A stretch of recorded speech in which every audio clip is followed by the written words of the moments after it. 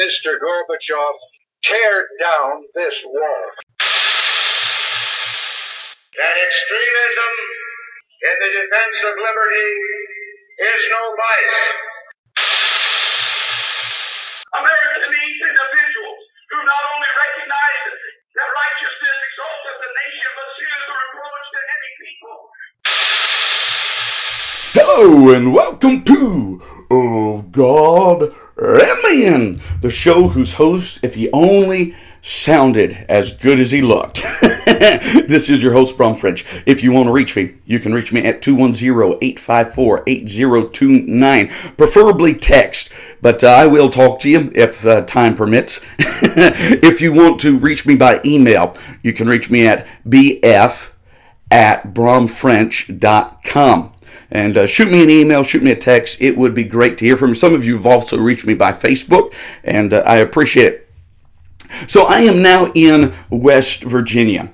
And as I was driving here, I think it was from Tennessee, I was on the phone talking, and I know, heaven forbid, driving and talking on the phone. But I was talking to a friend back home in Texas, and we're having a conversation about the number of people that are presently working for the government, or at least the best numbers that we could find.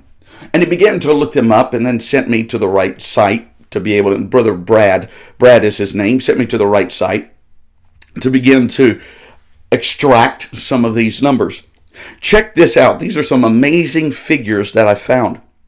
The total number of people working for the government, whether it be federal, state, or local, is 21,831,255.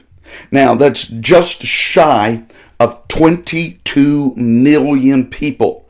Now, before we go further, let me explain to you, I do believe we do, and this is not counting military. Okay, military is not counted in these numbers. I will tell you, I do believe we need some of these people.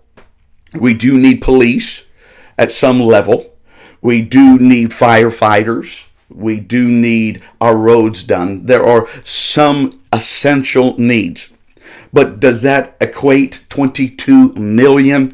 Well, maybe not. So let's look at some other numbers, because then all of a sudden, the numbers begin to speak for themselves and they start to yell at you, if you will. So let's get into this.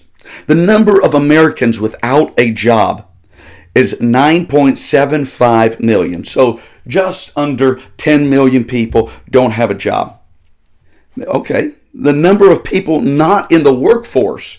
So somehow they've tried to separate these two. But the number of people not in the workforce is 92.2 million. So we've got 10 million that don't have jobs, and we have 92 million that aren't even looking, or something like that, if you will. So that gives us a total of 101.77 million, or 102 million people that do not have jobs. So we've got 22 million that work for the government. We've got 102 million that don't work for anybody. And then we've got on welfare is 109.6 million. 109.6 million, so we can say 110 million to give you the percentage.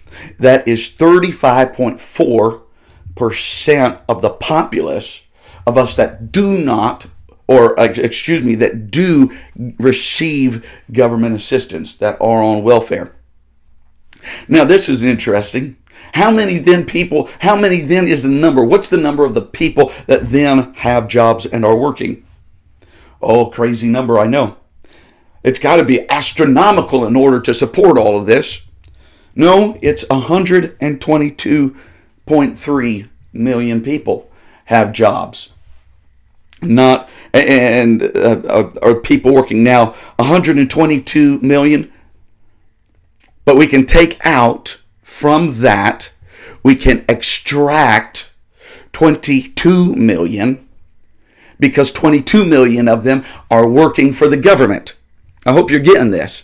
So we've got 122 million people that are working, but 22 million of them are working for the government. Now, the government does not, now they print money, but they do not make money.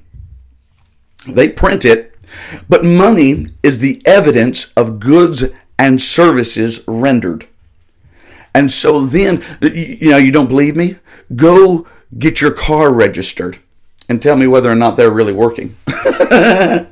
Go to the post office and wait in line and tell me whether or not they're working. Now, please don't misunderstand me. I'm really not trying to insult the people that are working for these different institutions or for the government.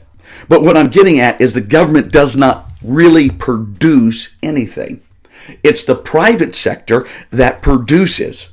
And so if it's a private sector that produces, that means that we really only have 100 million people working in the production part of our society. So let's run up the numbers then. So we've got 101 million or 102 million that are working or that are receiving or don't have jobs, if you will. We got 102 million that don't have jobs. We got 22 million that are working for the government. That gives us a total of 123 to 124 million people. And how many people are pulling the wagon? You guessed it, 100 million people are pulling the wagon for the rest of whether it be government, federal, state, and local, or it be the unemployed, or those on welfare. Ironically, the welfare rolls are 110 million, but the number of people without jobs and so on and so forth is 101 million. So there's about an 8 million difference. What that means is there are some people that have jobs but simply are not making enough according to the government, and so then they are receiving assistance. So 100 million of us are pulling the weight for 300 million of us. Can I tell you, is it okay if I'm just honest? This can't go on forever. It cannot last forever. This is one of the reasons our nation is in trouble. This is also one of the reasons we continue to put people into power that we say, or that will say, we'll give you more. The biggest union in America is the Union for Government Employees, bigger than any other union. This is one of the reasons, again, why we're seeing a government that's constantly saying, let me give you something, let me give you something. There's got to be somebody to produce. But that number is getting smaller and smaller, and the production is getting less and less, while government and those living off of the government continue to grow and grow. Please don't misunderstand me. I do not mean to say that everybody working for the government is scum. I don't mean to say that at all. Now, I will tell you some of them let power go to their heads. But there are some things we need from the government. There are some things the government is set up to do, and that's their purpose. But why do we need to study why ketchup does not flow fast? Why do we need to study to see if we can turn all our bathrooms into transsexual bathrooms so that transvestite can use either or? Why do we need to spend this time, this money? Why? So on and so forth. I think you're getting the point. I'll tell you what, let me take a break. And you know what? No. What's that sound that I hear? There it is, the collision of Christianity and Islam. The crash, the wreck, the disgrace that is Chrislam. We are going through the Quran, which is amazing. Every time I read to do a little studying for the show, I am set back at how absurd this doctrine really is. It truly is a doctrine of devils. So we're going to look at it. We are in the cow. That's the second chapter. And we're looking at verse 22. This is what it says. Who hath made the earth a resting place for you, and the sky as a canopy, and set down water, rain from the sky, and brought forth therewith fruits as a provision for you. Then do not set up rivals unto Allah in worship, while you know that he alone has the right to be worshipped. And if you, Arab pagans, Jews, and Christians, are in doubt concerning that which we have sent down, i.e. the Quran, to our slave Muhammad, then produce a chapter of the like thereof, and call your witnesses, supporters and helpers, besides Allah, if you are truthful. But if you do not do it, and you can never do it, then fear the fire of hell, whose fuel is men and stones, prepared for the disbelievers. And give glad tidings to those who believe and do righteous good deeds, that for them will be gardens under which rivers flow, paradise. Every time they will be provided with a fruit therefrom, they will say, this is what we were provided with before. And they will be given things in resemblance, i.e. in the same form but different taste. And they shall have therein purified mates or wives, having no menses or menstrual cycles, stools or urine, and they will abide therein forever. Wow! So now, if you've paid any attention to Islam, especially in the last while, you recognize the virgins, the 77 virgins, or whatever the number is. This is it. This is it. This is a part, or the beginning to lay the groundwork of this belief. So we're going to look at it again. Does this correlate with Christianity? Is there any resemblance to Christianity in this? We're going to go through it again, or we're going to see. Verse 22, who has made, so they're talking about, this is supposed to be Allah. They say Allah has made the earth and a resting place for you. Allah has made the sky. He's made it as a canopy, and he set down rain for you. From the sky, he's brought forth fruits and provision for you. Then do not set up rivals unto Allah. Okay, so don't worship any other God other than Allah. Well, I recognize Jehovah of the Old Testament, Jesus of the New Testament. He is very similar. He doesn't want us worshiping any other God. Now, but it's not the same God. Allah is not Jehovah of the Old Testament, Jesus of the New. And again, it's going to be made manifest very shortly. Don't make them to worship them. And if you, Arab pagans, Jews, and Christians. Okay, so now he's getting to some of us, Judeo-Christians. If you, Judeo-Christians, are in doubt concerning that which we have sent down, which is the Quran. So if you're in doubt of what I'm telling you, if you're in doubt of the Quran, to our slave Muhammad, then produce a chapter, write a chapter, if you will, or the like thereof, and call your witnesses besides Allah if you are truthful. This is crazy. What they're trying to do is, if this is wrong, then come out, speak out, so that we can kill you. That is about the only text, the only way you can look at it. Because if there's anybody else in that, we're going to kill you. And so come out and tell us so that we can. These people are nuts. It says, then produce a chapter of the like thereof, and call your witnesses, your supporters, and your helpers besides Allah, if you are truthful. So if you're going to be honest and you disagree with this, you need to speak up and come to us and tell us why this is wrong. And I'm totally for that. As a matter of fact, that's one of the reasons I'm doing it in this podcast. I'm going to tell you Muslims over and over and over again, your doctrine is of devils, because Jesus Christ is the only one true God. As a matter of fact, Jehovah in the Old Testament, it's the same God. Jews may not know his name, but it's the same God. I'm going to say it over and over and over again. Islam, Chrislam, is a doctrine of devils. So let's go on. But if you do not do it, and you can never do it, then fear the fire, the hell, whose fuel is men and stones, prepared for the disbelievers. So you see the connotation here. When the Bible talks about hell, and it talks about people going there, it is always from a level of compassion. Hell has enlarged herself and opened her mouth without measure. It wasn't saying, hey, you're all going. It's saying, please don't go. The Bible talks about the Lord taking fiery vengeance on those that oppose him, if you will. But he's not saying, hey, I'm looking to get you. That's totally contrary to the nature of God. But it is exactly the nature of Allah. We need to remember this. Verse number 25 is crazy. This one is just crazy. All right, let me back up. Let me stay on 24 for just a second. Okay, so if you don't, and you never can, write this chapter or dispute us because we'll kill you, then if you don't, because you can't, then you need to fear hell, whose fuel is men and stones prepared for the disbelievers. So hell, get this, is fueled with men.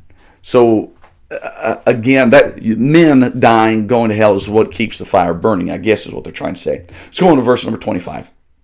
And give glad tidings to those who believe and do righteous good deeds, that for them with gardens under which rivers flow, paradise, every time they will be provided with a fruit therefrom, they will say, this is what we were provided with before. And they will be given things in resemblance. So you're going to be giving something that's like it, but it's not really yet. It's in resemblance, but it's not really what you think it is. My first thought that comes to mind is maybe they are given Bruce Jenner. He's in the likeness, he's in the resemblance of a woman, but far from it. So, in the same but different taste, in the same form but different taste. Yeah, that's definitely Caitlyn Jenner. Same form but totally different taste. It makes it taste like throw up in your mouth, but that's something different. Okay, and they shall have therein purified mates or wives. Now check that out. We'll just stop here for just a second. Purified mates or wives. Why does it say that? You never read where the Lord talks about mates and not wives. As a matter of fact, the Lord He made Adam and He made Eve from the rib of Adam, and it became his helpmate, his wife. It was always his wife. From that point forward, a man shall leave his father and mother and cleave unto a wife. It's always a wife. But here, it doesn't say that. Purified mates, it's plural, or wives. So either I can just sleep with you, or, if I feel like it and you're extra special good to me, maybe I'll marry you. This is nothing but perversion. And if it's all right, any woman that's dumb enough to accept this doctrine, any woman dumb enough to accept this doctrine needs all the prayer she can get. And those born into it, oh, heaven help us. This is one of the reasons I don't understand people. People here in America clamoring for Islam to come here, especially women. Anybody that respects women would hate this doctrine. You don't have a choice. You would hate it. And so you're going to get purified mates or wives, having no menses, so that no menstrual cycle, no stools, so they don't go to the bathroom basically, or urine, so they're never using the facilities, so they don't need the transgender bathroom. So I guess that's got to be a plus, because Bruce Jenner is the one that's got the resemblance, and but it's even better because you're gonna have Bruce Jenner and he doesn't have to use the transvestite bathroom. So you got that going for you, I guess. And they will abide therein forever. And so once you get to paradise, you're going to get these mates, these wives. Now, how are you going to get there? Well, you could fly some planes into towers. You can strap a bomb onto yourself and kill people. You can kill people that don't believe in Allah as strongly as you do. Even if you live a wicked life, but you take some people out, you're good to go. This, my friends, is nothing but a doctrine of devils. This is one of the reasons we need to know what the Bible says, because the Bible is our light and our hope. Tell you what, let me take a break, and when I come back, we'll go through the Bible in a quadrillion years. Mr. Gorbachev, tear down this wall. That extremism in the defense of liberty is no vice. America needs individuals who not only recognize that righteousness exalteth the nation, but sin is a reproach to any people. And we are back. And we were about to go through the Bible in a quadrillion years. We're in the book of Genesis, Genesis chapter 37, verse number 12. We're going to try to make it all the way down to verse number 18. Genesis chapter 37, verse number 12, the Bible says this, "And his brethren went to feed their father's flock in Shechem. And Israel said unto Joseph, Do not thy brethren feed the flock in Shechem? Come, and I will send thee unto them. And he said to him, Here am I. And he said unto him, Go, I pray thee, see whether it be well with thy brethren, and well with the flocks, and bring me word again. So he sent him out of the vale of Hebron, and he came to Shechem. And certain men found him, and behold, he was wandering in the field. And the man asked him, saying, What seekest thou? And he said, I seek my brethren. Tell me, I pray thee, where they feed their flocks.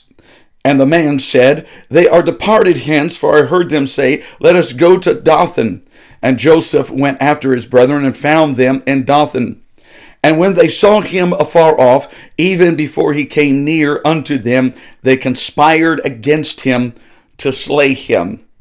What amazing passage, and what similitude to Jesus Christ. Jesus Christ was sent by his Father to his brethren. And what did his brethren do? His brethren slayed him. Just amazing parallel. But we're going to go back. Let's look at verse number 12. "And his brethren went to feed." Now, I tell you what, let me back up a little bit. Remember that Joseph has a special relationship with his father that his brethren are envious of.